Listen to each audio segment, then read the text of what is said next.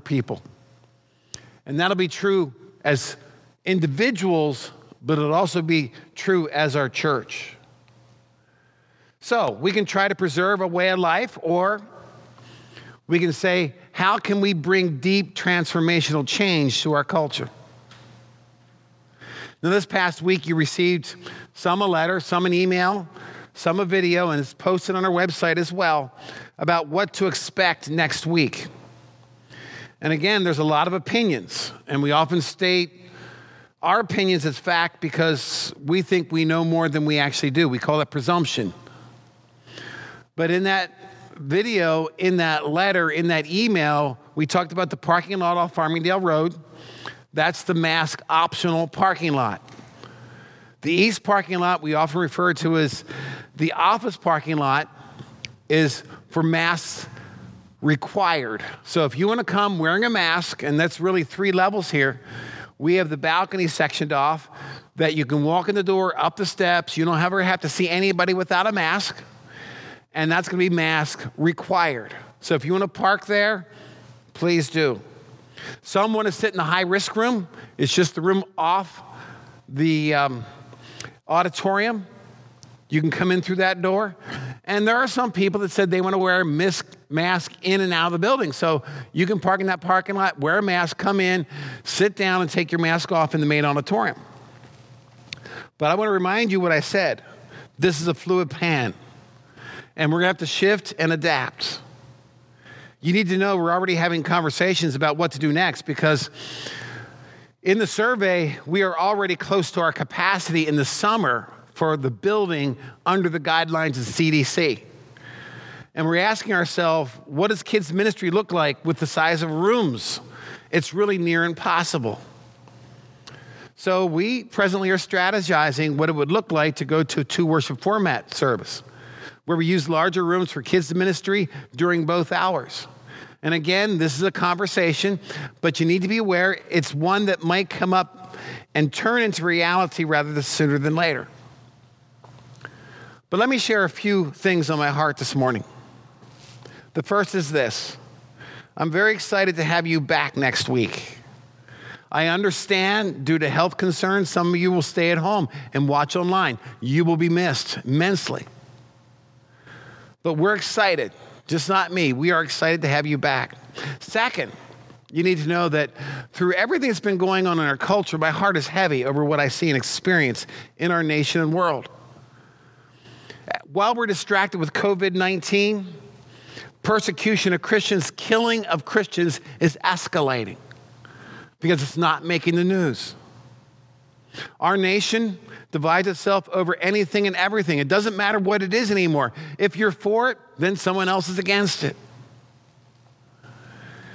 And my heart, number 3, aches over the price of this COVID-19 is causing. And again, the action and reaction to it.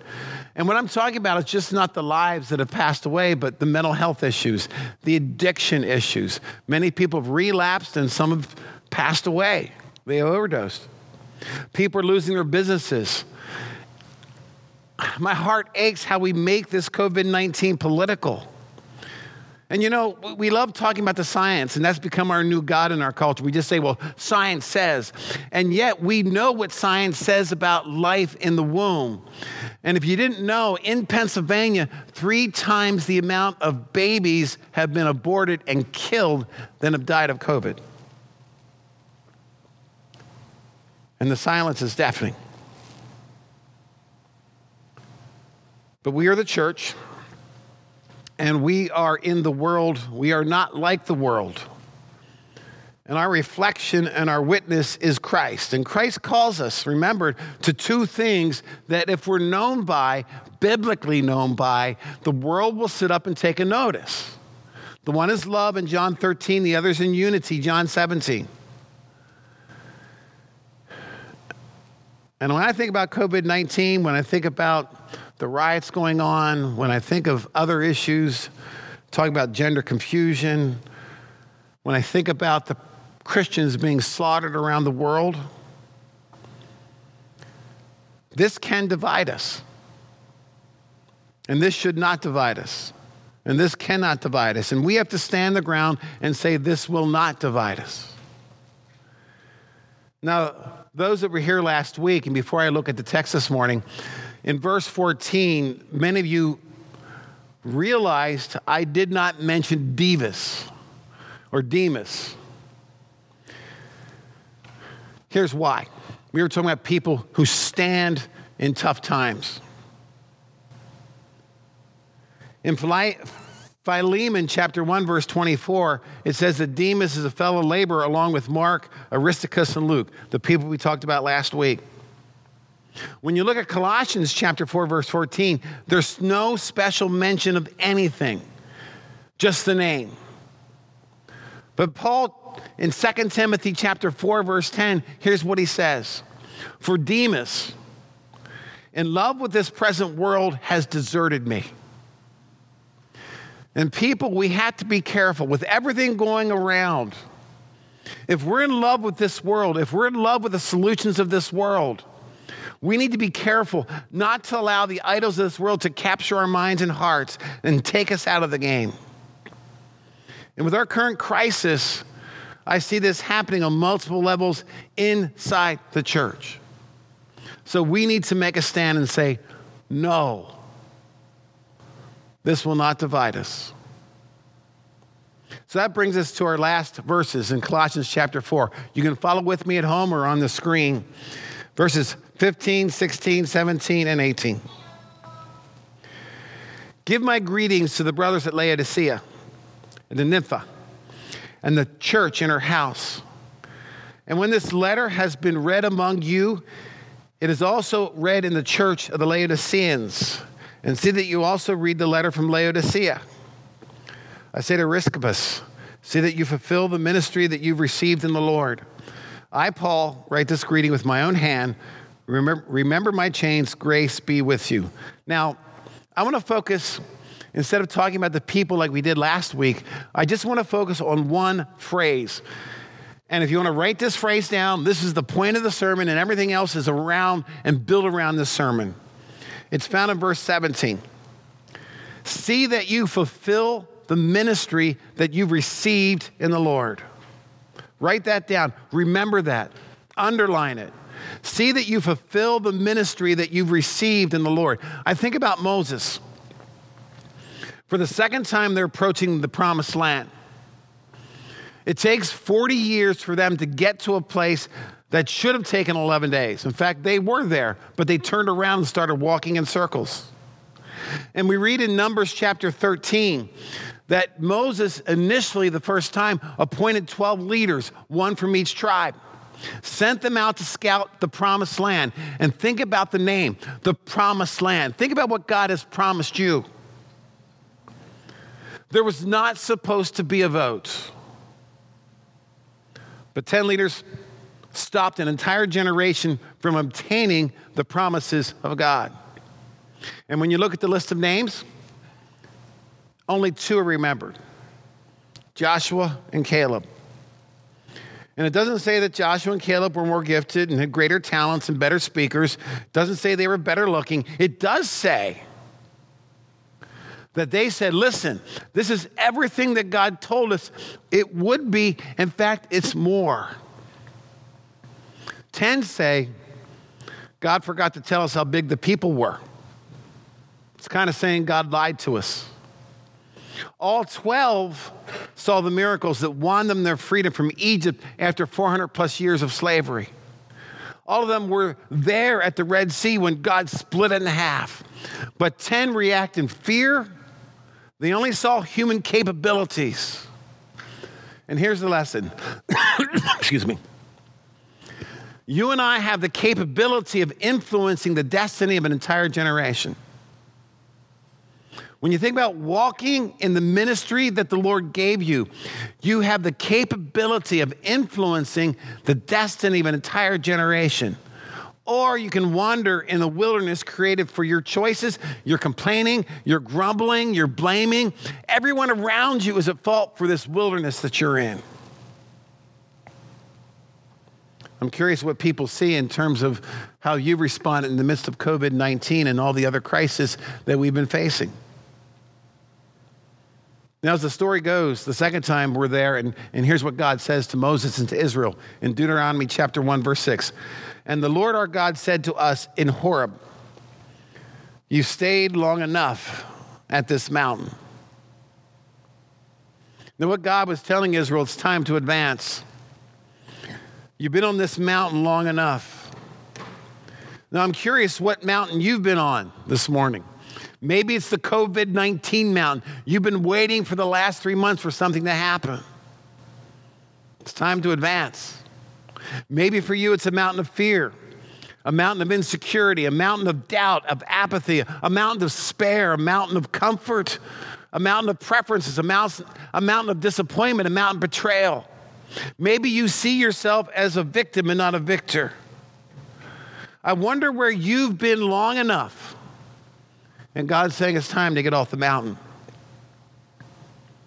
Now, I'm curious where GBC has been long enough.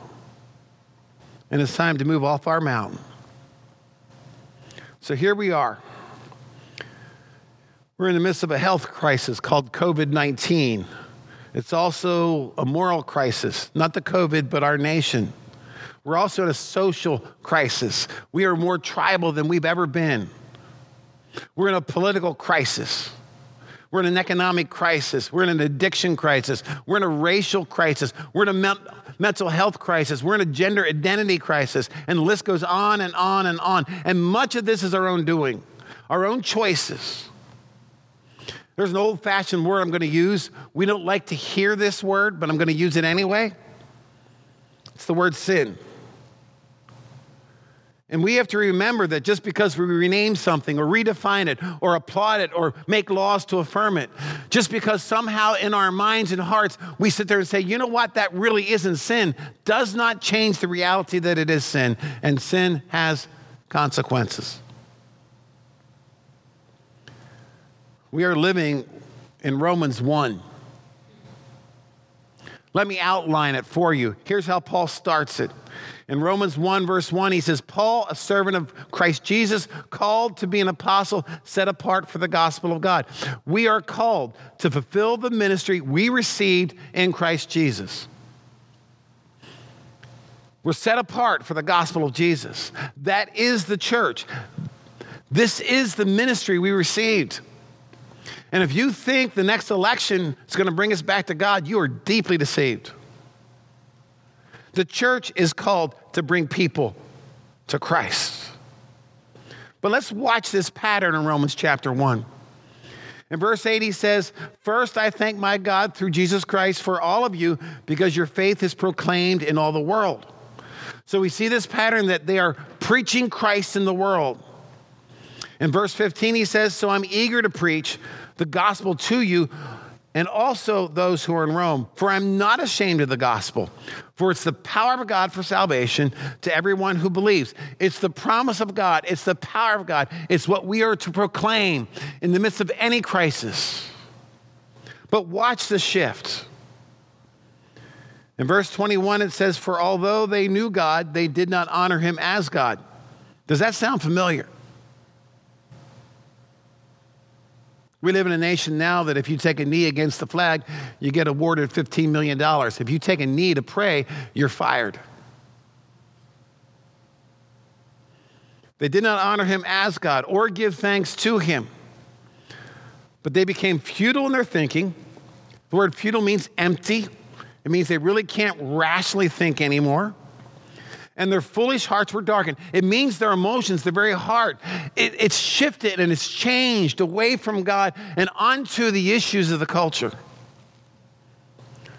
Claiming to be wise, they became fools. In other words, they think they're smart and they don't realize how stupid they are. And they exchanged the glory of the immortal God for images resembling mortal man and birds and animals and creeping things. They've attached themselves to idols, and it's become all about them and their happiness and their wants and their desires, and they rewrite everything according to their new, empty, futile minds and foolish hearts.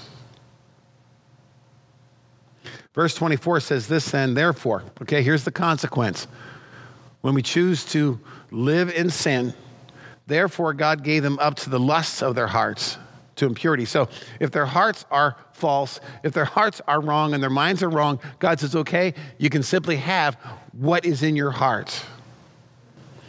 And it gives us a picture of what's in their heart. It says, number one, they dishonor their bodies among themselves because they've exchanged the truth about God for a lie.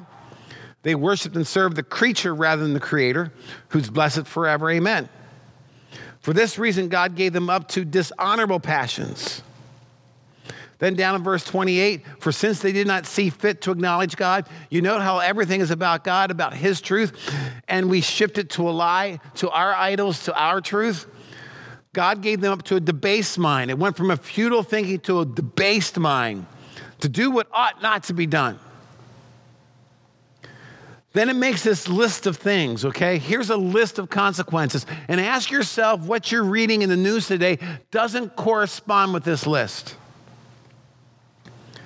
They were filled with all manner of unrighteousness, evil, covetousness. That just talks about greed. Malice, that's hate. They were full of envy.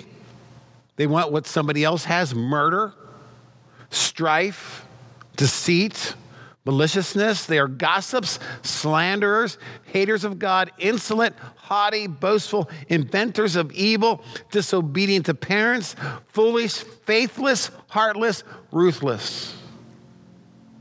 I mean, look at our culture. Doesn't this describe what's happening? And here's the clincher, okay? Here's what Paul says at the very end of chapter 1, and it's why I say we are living out Romans 1 today. Though they knew God's righteous decree that those who practice such things deserve to die, they not only do them, but give approval to those who practice them. It just simply means we applaud what we know is wrong. So there are those listening this morning. And this COVID thing, I'll just pick on COVID for a moment, has stopped you from being Christ. You're simply waiting for things to return to the way it was according to you. You need to allow God's power to innovate and create the ministry he's called you to. If you didn't know it, but COVID can't stop the church. Now, I've heard people arguing the government shut the church down. The government can't stop the church. It shut down building use. But this is not the church. You are. And only when we say we're not going into what God promises is the church rendered ineffective. We're like the 10 spies saying, you know what? It's too big. It's too tough. We can't do it. And so we wander in the wilderness 40 years. So the question I have for you this morning is, do you want to be the group that stays on the mountain, or do you want to advance? Do you want to live out the ministry which you were called to in a new and creative way that reveals the glory and power of our God? You know, suffering and evil are here because of sin. I mean, that's what Romans 1 tells us. There's only one power large enough to take care of both. His name is Jesus. Do you know him?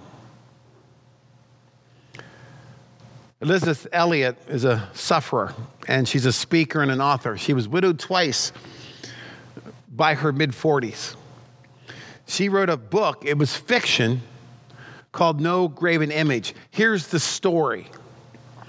It's a story about a woman who gave up everything. She gave up being married. She gave up family. She gave up career. She gave up money. And she moved into a remote area. And in that remote area lived 3 tribes who only had an oral language. So the goal was to get the language written to translate then the Bible so they could have scripture to tell them about Jesus. So she goes in. And she discovers there's one man who knows all 3 tribes and all their dialects. So they build a partnership, and they have a very deep friendship. And they work for years working to translate. Now, towards the end of her book, this woman accidentally kills her best friend who's helping her. He was sick. She gave him penicillin. She didn't know the penicillin was bad, and he dies. And the tribe turns against her. And they take everything they worked on. They take all her notes, all her cards, all her translations. They literally take everything for decades of work and they throw it into the river. Everything she worked for in her entire life is gone. Her entire life turned out to be a disappointment. And that's where the novel ends. If you were hoping for a Hallmark story, this is not one. Now, when the book first came out, she started receiving hate mail from Christians, from pastors, from seminary presidents. And her book was removed from their libraries. Why? Here's what they said, and they were all similar. They all said, no way would God let a dedicated servant experience such a thing. Now, when I read that, I said to myself, I guess in their theological self-righteousness, they never read the book of Job. But of course, the book was not so much fiction. The book really was her life story up to that point. At the end of the book, there's a very chilling line that is written by Elizabeth Elliot in terms of the character of this story. Let me read it to you. Listen to this. Now, in the clear light of day, I see that God was merely my accomplice. Let me back up. Now, in the clear light of day, I see that if God was merely my accomplice, he betrayed me. If, on the other hand, he was my God, he freed me. For God is God, and if he is God, he is worthy of my worship and service, and I will find rest nowhere but in his will. And that will is infinitely, immeasurably, unspeakably beyond my largest notion of what he is up to. So how big is your God this morning? What mountain do you need to get off in advance? You know, one of the characteristics that is critical in discipleship is what I call God awareness. We call it self-awareness. It's seeing ourselves in the light of God's grace and understanding who we are in light of who he is. Colossians has been about syncing our life with Christ. It's about lining up who we are. It's about doing the ministry he's called us. And I think that's why Paul put that phrase at the end, through the Holy Spirit.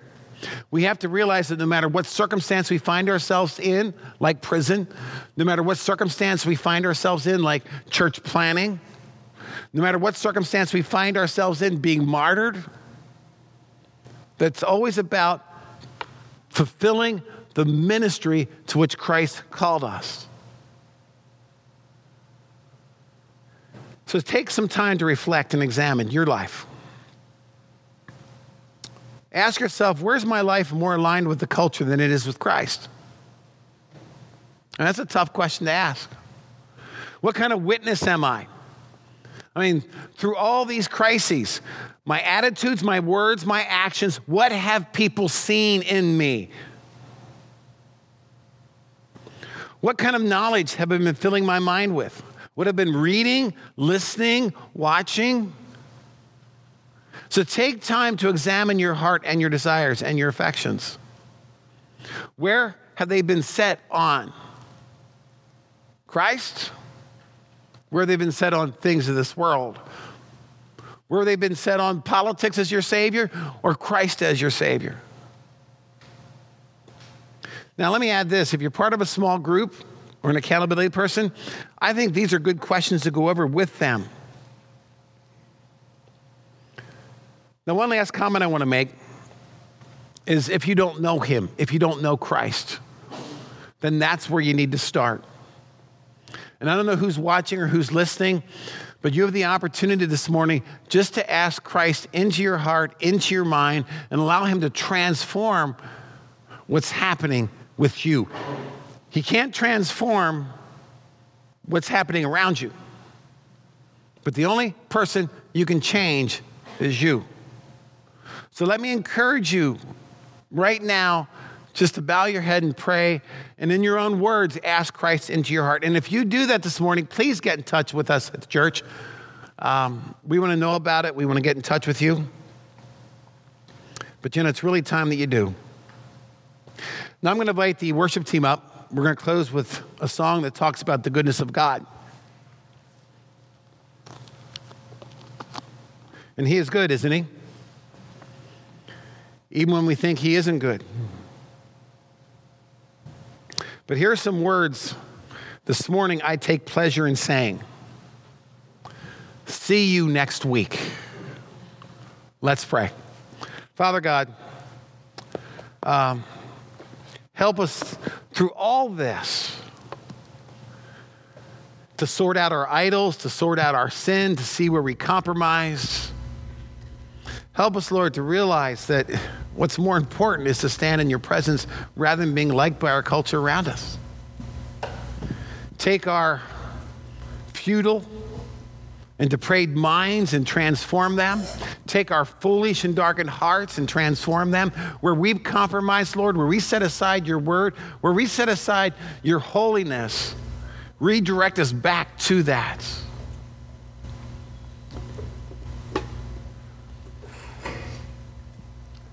Forgive us, Lord, for our sins. And may we rest in you. And I pray for those this morning, Lord, that may have accepted you for the first time. I just pray grace and blessing onto them. And may we give you all the glory and honor through everything. In your name we pray. Amen.